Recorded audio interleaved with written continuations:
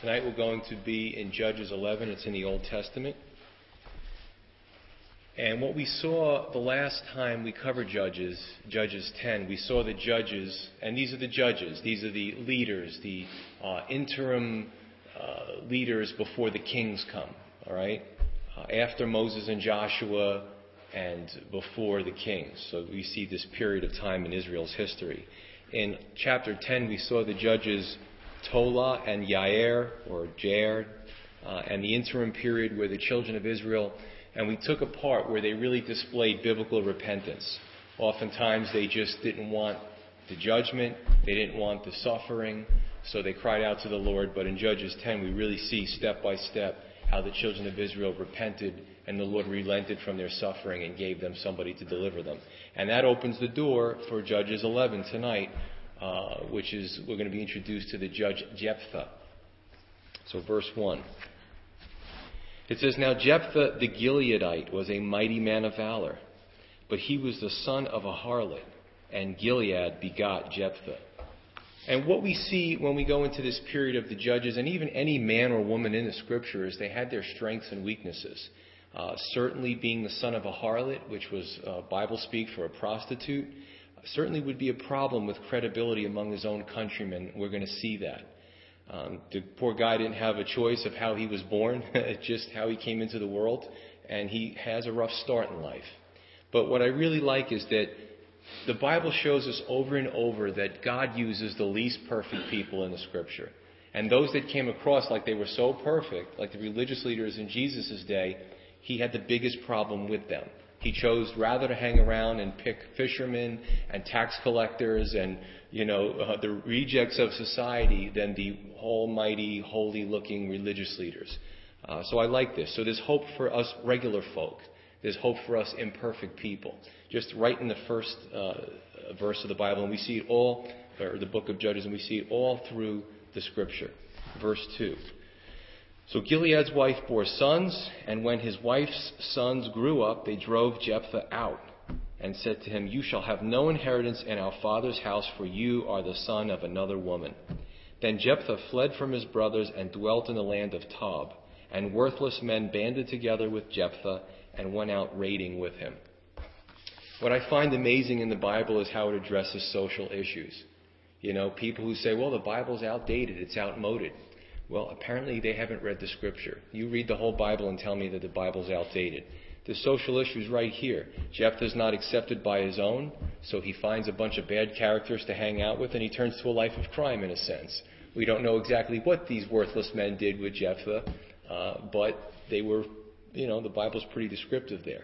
And how many of us at some point in our life hung out with worthless men or women, right? Or we were some ourselves. But God chose to call us anyway. And we also know that everyone makes choices. And Jephthah made these choices to hang out with these people. Verse 4. Now it came to pass after a time that the people of Ammon made war against Israel. And so it was, when the people of Ammon made war against Israel, that the elders of Gilead went to get Jephthah from the land of Tob. Then they said to Jephthah, Come and be our commander, that we may fight against the people of Ammon. So Jephthah said to the elders of Gilead, Did you not hate me and expel me from my father's house? Why have you come to me now when you are in distress or trouble? Now all of a sudden you need me? What's the reason? Why do you want to pick me now after you guys drove me out? Maybe they didn't want to get their hands dirty. Maybe they figured Jephthah was expendable. Let him do the dirty work, right? So many reasons we could look at. But on an emotional level, and I like to not just gloss over the Scripture, I don't want to be guilty of poor hermeneutics and eisegesis, but what I like to do is look into and see these characters and see what they must have dealt with. This was probably painful to him. His brothers drove him out, away from his family, hangs out with these people, kind of like a little marauding gang. And now they're in trouble, so they want, hey, Jephthah, hey, come over here. Why don't you help us out here? Probably hurtful, probably painful. Probably we've all been there at some point in time. But you also get the impression that the elders were complicit with Jephthah's family in driving him out because he said you. So first you have his brothers driving him out, and then he's blaming the elders for what happened. So they're either complicit or they allowed this to happen. So most likely everybody kind of banded against Jephthah and kicked him out. So now they want him back. Verse 8. And the elders of Gilead said to Jephthah, "That is why we have turned again to you now, that you may go with us and fight against the people of Ammon, and be our head over all the inhabitants of Gilead." So Jephthah said to the elders of Gilead, "If you take me back home to fight against the people of Ammon, and the Lord delivers them to me, shall I be your head?" And the elders of Gilead said to Jephthah, "The Lord be a witness between us if we do not do according to your words." Then Jephthah went with the elders of Gilead and the people, made him head and commander over them, and Jephthah spoke all his words before the Lord in Mizpah. Now, I'm not so convinced that the leaders had good motives still. If I look at this, it's a win-win situation for the leaders. Number one, if Jephthah dies fighting, he was a convenient proxy to blame or surrogate. Well, Jephthah, so they could kind of, he was a proxy for them, you see. He was the problem. Or at the very least, if he died fighting, maybe he would take out a lot of the Ammonites, the enemies of Israel, take a lot of them out by attrition, so the elders make out. If Jephthah wins, then the leaders were at least rid of the Ammonites, and maybe it'd be better to have somebody like Jephthah rule over them than these wicked Ammonites. So it's a win-win for the leadership. In verse 11, we also see it looks as though Jephthah wanted to make sure that the Lord was part of this new endeavor. He wanted to say all these words before the Lord at Mizpah. Lord, this is what's going on, and I want to bring it before you. And what we can see here is that it's good practice to involve the Lord in all of our endeavors. What's the issue in your life? Is it finances? Is it finding a job? Is it an issue with your kids? Is it an issue in your marriage? Whatever it is, we should always go to Mizpah and go to the Lord and say, Lord, this is my issue. This is what I want to do, but I really want your blessing. So it's good practice. Verse 12. Now Jephthah sent messengers to the king of the people of Ammon, saying, "What do you have against me, that you have come to fight against me and my land?" So Jephthah starts by trying to make peace with the Ammonites instead of just attacking. This kind of lends to his character. Now, men and women of the Bible did a lot of good and a lot of bad, as we see as we go through the Bible. But in this particular instance, we see he's starting out good. Any military leader knows, general knows, even today you would hope, that you count the cost before you send people into battle.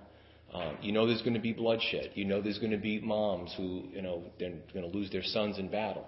Or, if it doesn't go well and the enemy comes, they'll be even more ornery to come back and take revenge on you. So you see Jephthah is trying to at least try to send some peace, maybe work things out with the Ammonites. Maybe we don't have to go to war. Verse 13. And the king of the people of Ammon answered the messengers of Jephthah, "Because Israel took away my land when they came up out of Egypt, from the Arnon as far as the Jabbok, and to the Jordan. Now therefore restore those lands peaceably." So here's the complaint of the king of Ammon. Listen, you guys years ago took my land, which he probably wasn't even born back then. He definitely wasn't. And look, here's the deal. If you will replace that land, we'll have peace. And that's pretty much the only way. So what he's doing, he's going back all the way to the time of Moses. You guys took our land. You can kind of see in Israel, this is a constant issue, even today. Palestinians, if you know your history with the Transjordan, after England gave land back to, Middle Eastern peoples, the argument today, even today, about Israel and the people surrounding them, it's an ancient feud. But again, if you know your history, you know the truth. Verse 14. So Jephthah again sent messengers to the king of the people of Ammon and said to him, "Thus says Jephthah, Israel did not take away the land of Moab, nor the land of the people of Ammon. For when Israel came up from Egypt, they walked through the wilderness as far as the Red Sea and came to Kadesh. Then Israel sent messengers to the king of Edom, saying, 'Please let me pass through your land.' But the king of Edom would not heed. And in like manner they sent to the king of Moab, but he would not consent. So Israel remained in Kadesh. And they went along through the wilderness and bypassed the land of Edom and the land of Moab, came to the east side of the land of Moab, and encamped on the other side of the Arnon. But they did not enter the border of Moab, for the Arnon was the border of Moab." As I turn the page, don't worry, I'm going to make some sense out of all this. Then Israel sent messengers to Sihon, king of the Amorites, king of Heshbon.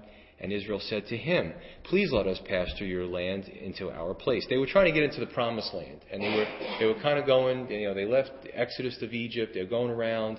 They keep trying to get through the land into the promised land. But they were being polite and saying, can we go through your nation before we get into the promised land? And successive nation after nation turns them down. And I'm going to make some sense of it. Verse 20, but Sihon did not trust Israel to pass through his territory. So Sihon gathered all his people together and camped at Jahaz and fought against Israel. And the Lord God of Israel delivered Sihon and all the people into the hand of Israel, and they defeated them. Thus Israel regained possession of all the land of the Amorites who inhabited that country. They took possession of all the territory of the Amorites, from the Arnon to the Jabbok, and from the wilderness to the Jordan. So now the Lord God of Israel has dispossessed the Amorites from before his people. Should you then possess it? Will you not possess whatever Chemosh your God gives to you to possess? So whatever the Lord our God takes possession of before us, we will possess. And now are you any better than Balak, the son of Zippor, king of Moab? Did he ever strive against Israel? Did he ever fight against them? Well, Israel, this is a very long message for this messenger hopefully he wrote it down and didn't do it by memory.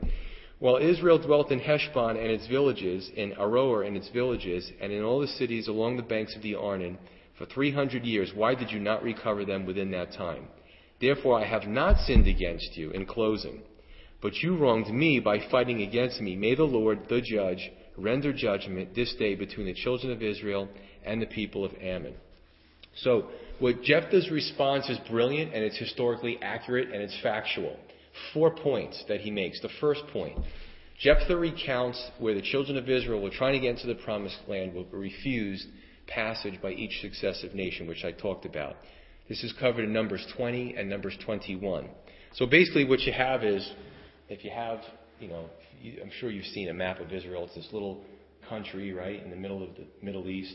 And what happens is that land, you had Edom was down here, and then you had Moab and Ammon, which the Amorites were part of, and then Gilead.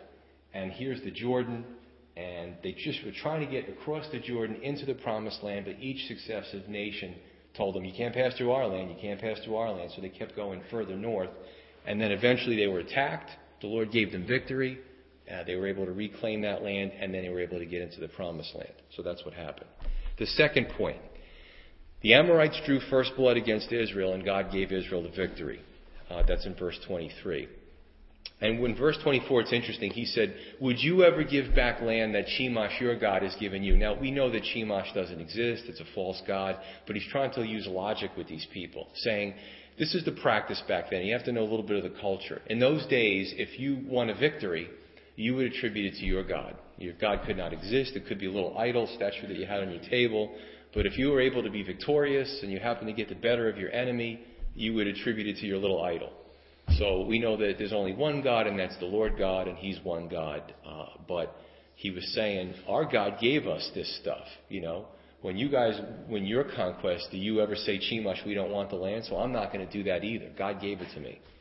Right?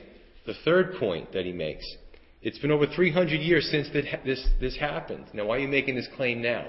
Almost as if the statute of limitations ran out, right? But he was saying to them, basically, it wasn't our generation that did this. They weren't even born yet. And it wasn't your generation that was wrong, because they weren't even born yet. So this is an age-old family feud that goes back 300 years. And the fourth point, isn't there a little hypocrisy here, bro? Numbers 21:29 says that the Amorites had stolen Moabite land. So the Amorites, that the land that Israel stole from them or conquered, wasn't even their land to begin with, because they took it from somebody else. So aren't you guys being a little hypocritical? Now, just to understand, there's a little confusion between the Amorites and the Ammonites. Most of you probably say, well, who cares? But the bottom line is this. You had your country of Ammon, and the Amorites were more like mountain people. So they were coming almost like a people or a nation within a nation. All right? So you see a little back and forth when you read the Old Testament between the Amorites and the Ammonites. Okay, verse 28. However, the king of the people of Ammon did not heed the words which Jephthah sent him. There's a good lesson here. Sometimes no matter how correct you are, or no matter how well spoken you are, no matter how much you make sense, and it could be godly counsel, you're still going to run into illogical and difficult people. And we've all been there. A lot of smiles, right? That's hitting home. And they will make war with you, and you'll have to face them, and oftentimes they don't want any terms of peace. This is what we deal with in life.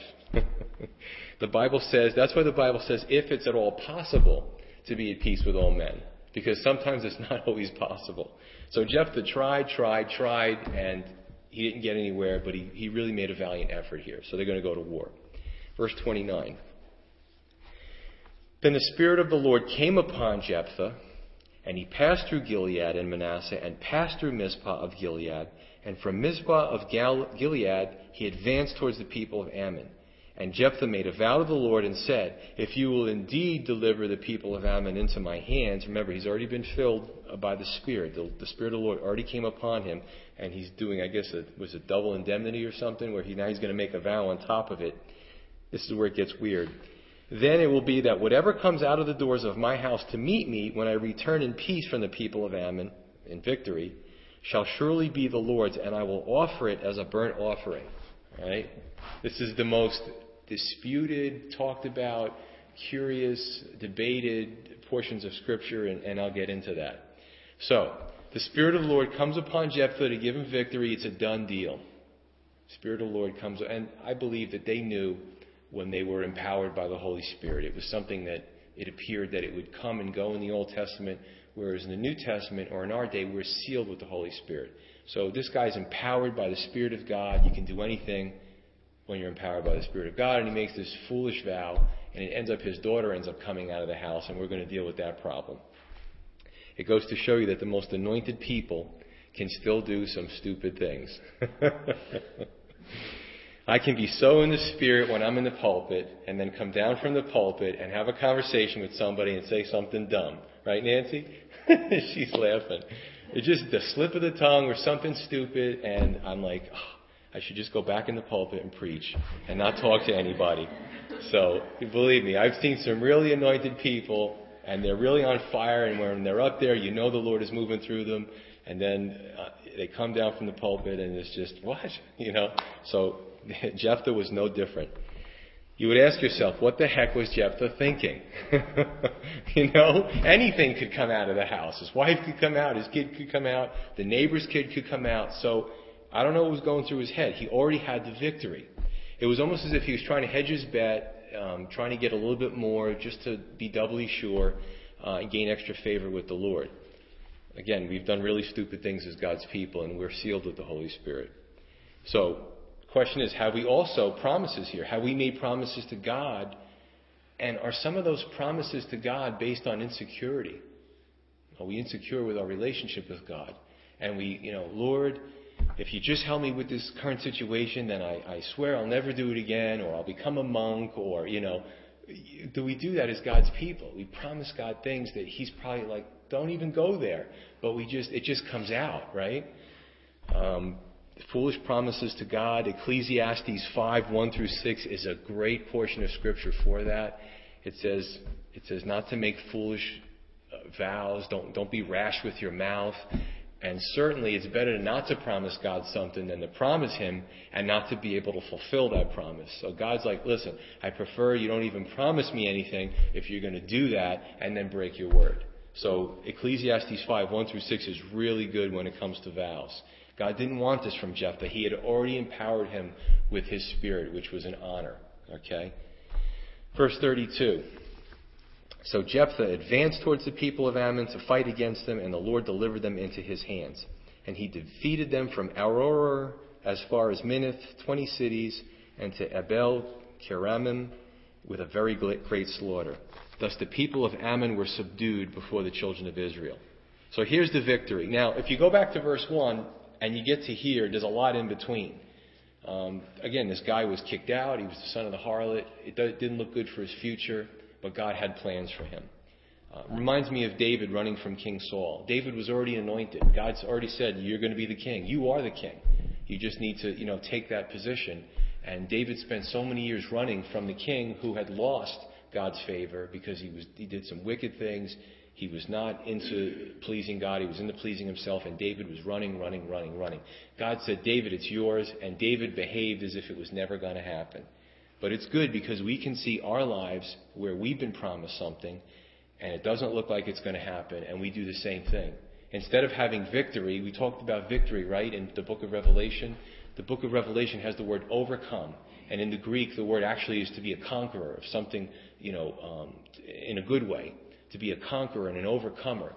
7 times in all the different churches, Jesus says, to him who overcomes, to him who conquers. But a lot of Christians live in defeat. We don't live as if we're overcomers or conquerors. And you know what? God's people in the Bible were no different, right?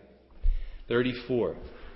When Jephthah came to his house at Mizpah, there was his daughter, coming out to meet him with timbrels and dancing, and she was his only child. Make it worse. Besides her, he had neither son nor daughter. And it came to pass when he saw her, he tore his clothes and said, Alas, my daughter, you have brought me very low. You are among those who trouble me. For I have given my word to the Lord, and I cannot go back on it. All right. Verse 36. So she said to him, My father, if you have given your word to the Lord, do to me according to what has gone out of your mouth, because the Lord has avenged you of your enemies, the people of Ammon. Then she said to her father, Let this thing be done for me. Let me alone for 2 months, that I may go and wander on the mountains and bewail my virginity, my friends and I. So he said, Go. And he sent her away for 2 months, and she went with her friends and bewailed her virginity on the mountains. Now, we look at Jephthah, and guy's got a lot of good qualities. He made a foolish vow that certainly put him in a predicament. But, I think the focus needs to shift on the obedience of his daughter. This was a remarkable young lady. She could have said, I'm going to go, and takes off and never comes back, right? Probably a lot of people would have done that. That's your problem, Pop. I'm out of here, beat feet. But the focus, you got to look at the character of this young lady. The Bible is replete with men and women, a lot of them, who have very little notoriety. We don't know her name. We don't hear about her again, right? And there's a lot of those in the Scriptures. If you haven't read the whole Bible, you'll miss these people. They're good people. They're obedient, and they're concerned more about the greater good than they are about themselves. And you know what? In our society, man, that is so foreign. And probably many people, especially non-believers, would read this and say, what a fool she was. Because you don't have that commitment today. It's, what can I get? What can I get out of society? What can I get out of my parents? What can I get out of the government? What can I get out of my church? What can I get? What's in it for me?